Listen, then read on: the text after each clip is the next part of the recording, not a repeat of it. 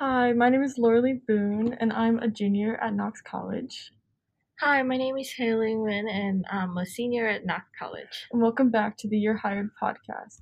Today we're joined by Dr. Barker. Would you mind introducing yourself, telling us a little bit about your background? Sure. My name is Marquita Barker. I'm the Vice President for Student Development here at Knox College in Illinois. And I've been here for about 7 weeks, so brand new to the role and to the Midwest.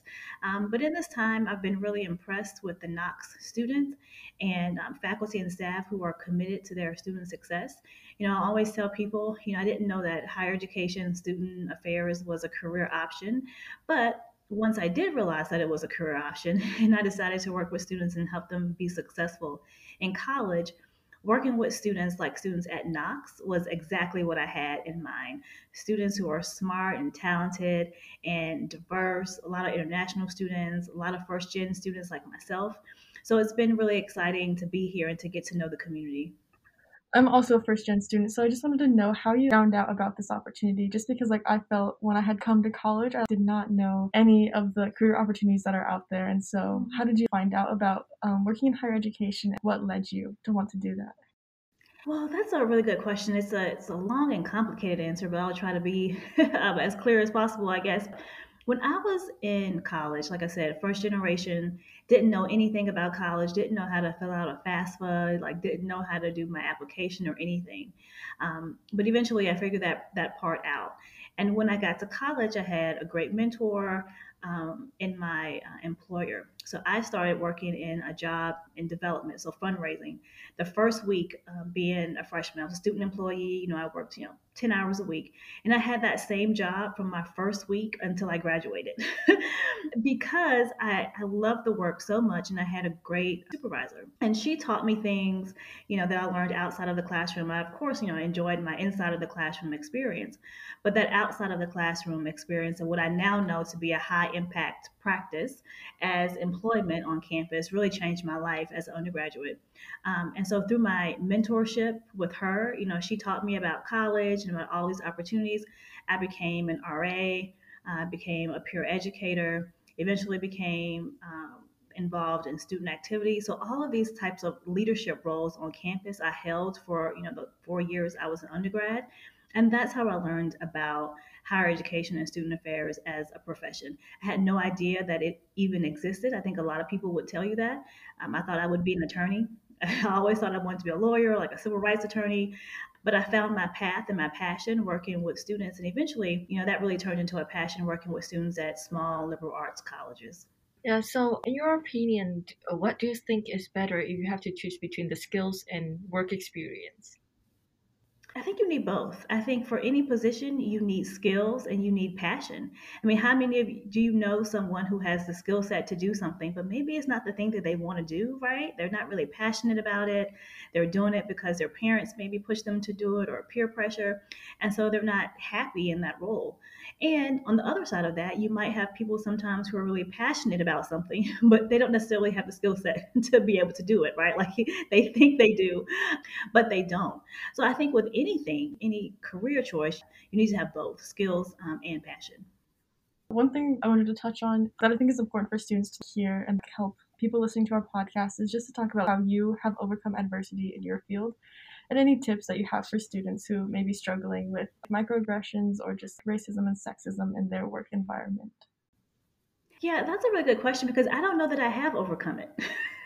I think it's an ongoing process. I think that if you are a woman of color like me, or any marginalized group, you know that the expectations for you are different. It's not okay, but you kind of understand that.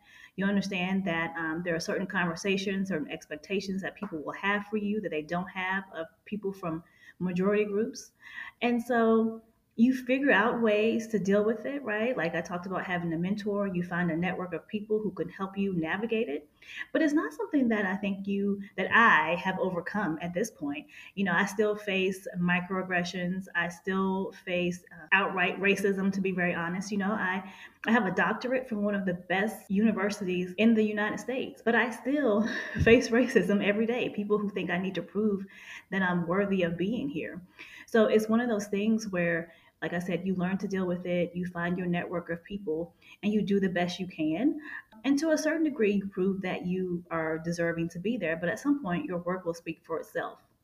Thank you for sharing that with us. I kind of have a follow-up question about finding a mentor.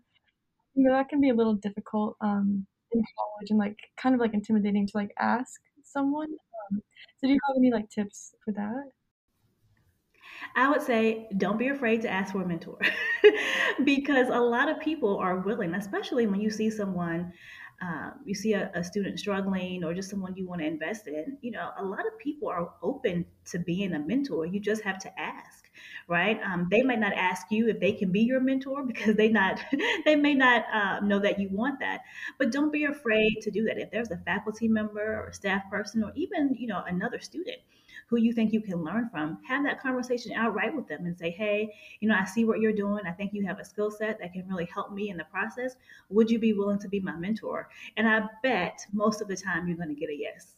So I think the next question that we have for you is, I know that working in the leadership position, sometimes the work cannot be as well as you expect it to be. So we wonder how you stay motivated on the job, especially when times are tough. Yes, that's a really good question because education is hard, and especially in student affairs. Actually, a year ago, I was having a conversation with one of my colleagues, and I said, "Oh my God, I would never want to be a vice president of student development because there were, so many things happening, after George Floyd and with COVID, and just the expectations on leaders at that time was so enormous. I thought, man, I would never want to do that, right? But here I am, right, a year later in the position that I said I never wanted. But you remember why you do the work. You remember your why. And that goes back to anything you do in life, whether that's a hobby or a career or a relationship or whatever. You remember why you're there. And as I mentioned earlier, my why is so that I can help students like me, students who are smart and talented and who need a mentor. And trust me, there are plenty of times when I wanted to give up, and because these jobs don't pay enough and the expectations sometimes can be unreasonable. But I often think, you need strong leaders in these positions. And so if I'm not here, who's going to be here? Who's going to help students succeed if we don't have people who are dedicated to the work to be able to do it? And so that's the thing that keeps me going.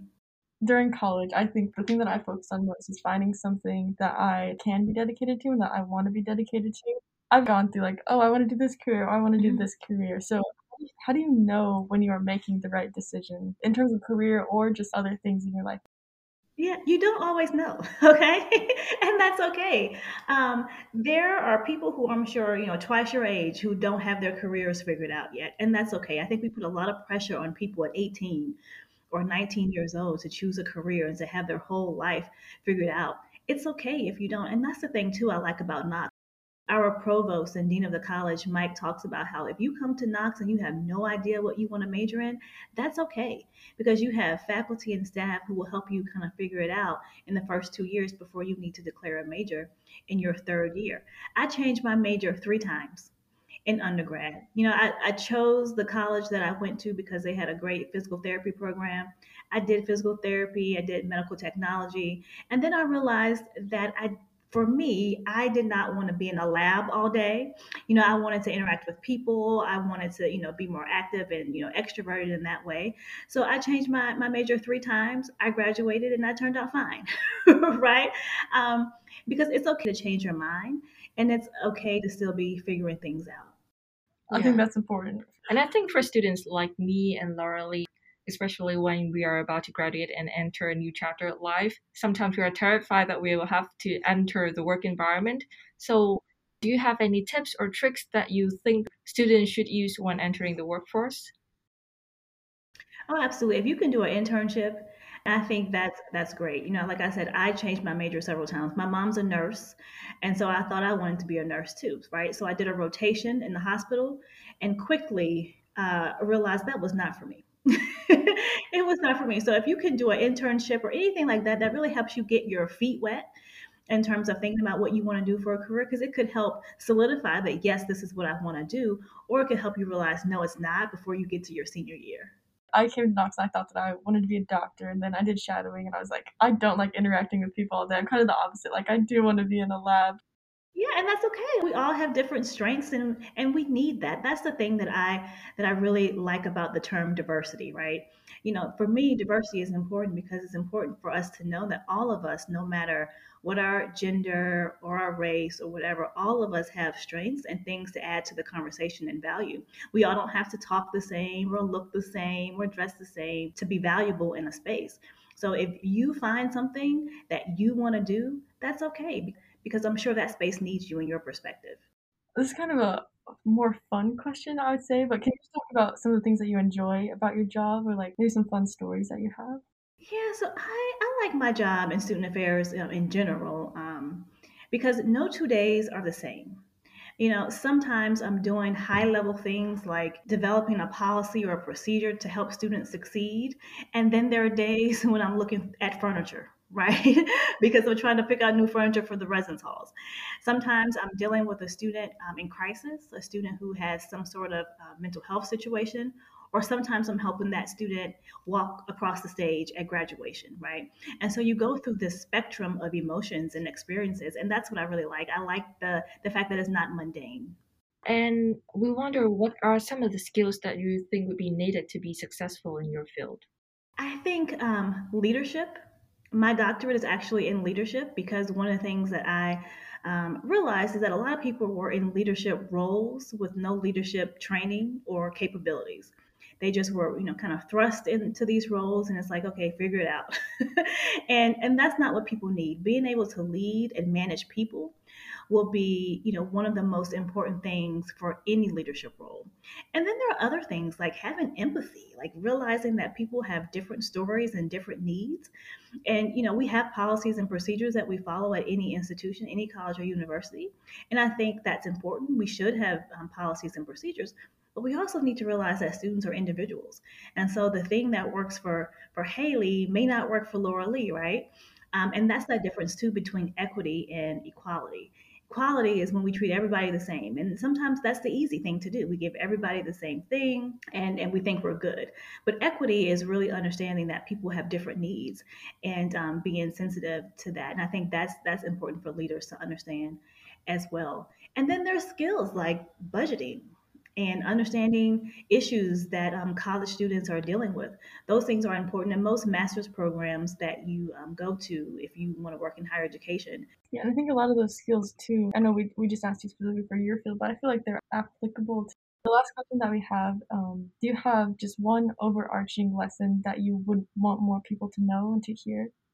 Yeah, I would say sometimes you have to be selfish. One of the best pieces of advice I ever got was don't let your job interfere with your career. And what that means is that sometimes you might be in a job so that you can learn a skill set and so that you're prepared for the next thing. And that's okay. That's part of life. Don't feel guilty because you need to move on and do the thing that you need to do for your career. I think that's one good piece of advice. And also, I keep coming back to this, but finding a mentor, building relationships, and using your network. A lot of people will get a job or an opportunity because they are the best person in terms of skills for a job. I think that's really important. But a lot of times you get a job because of relationships, because you have networks, because you put yourself out there and people understand what your skill set is that you might not be able to relate on a resume or a cover letter. So I think building your network is going to be so important in your career development. Thank you so much. And thank you for meeting with us. This was great to see your face, and I'm excited to see you around campus as well. Well, thank you so much. You all are great and best of luck. We here at You're Hired are on a mission to provide concrete and actionable steps that move you closer to your dream job. Our partner and podcast sponsor, Haven, is built to bring you opportunities to develop skills that light you up, gain experiences that move you forward, and build diverse communities to support you. To learn more about paid micro internships, group discussions, and one-on-one mentoring, go to www.joinhaven.com, HAEVN. The link is in the description, and we hope you take the next step in building your dream career. Thanks for listening.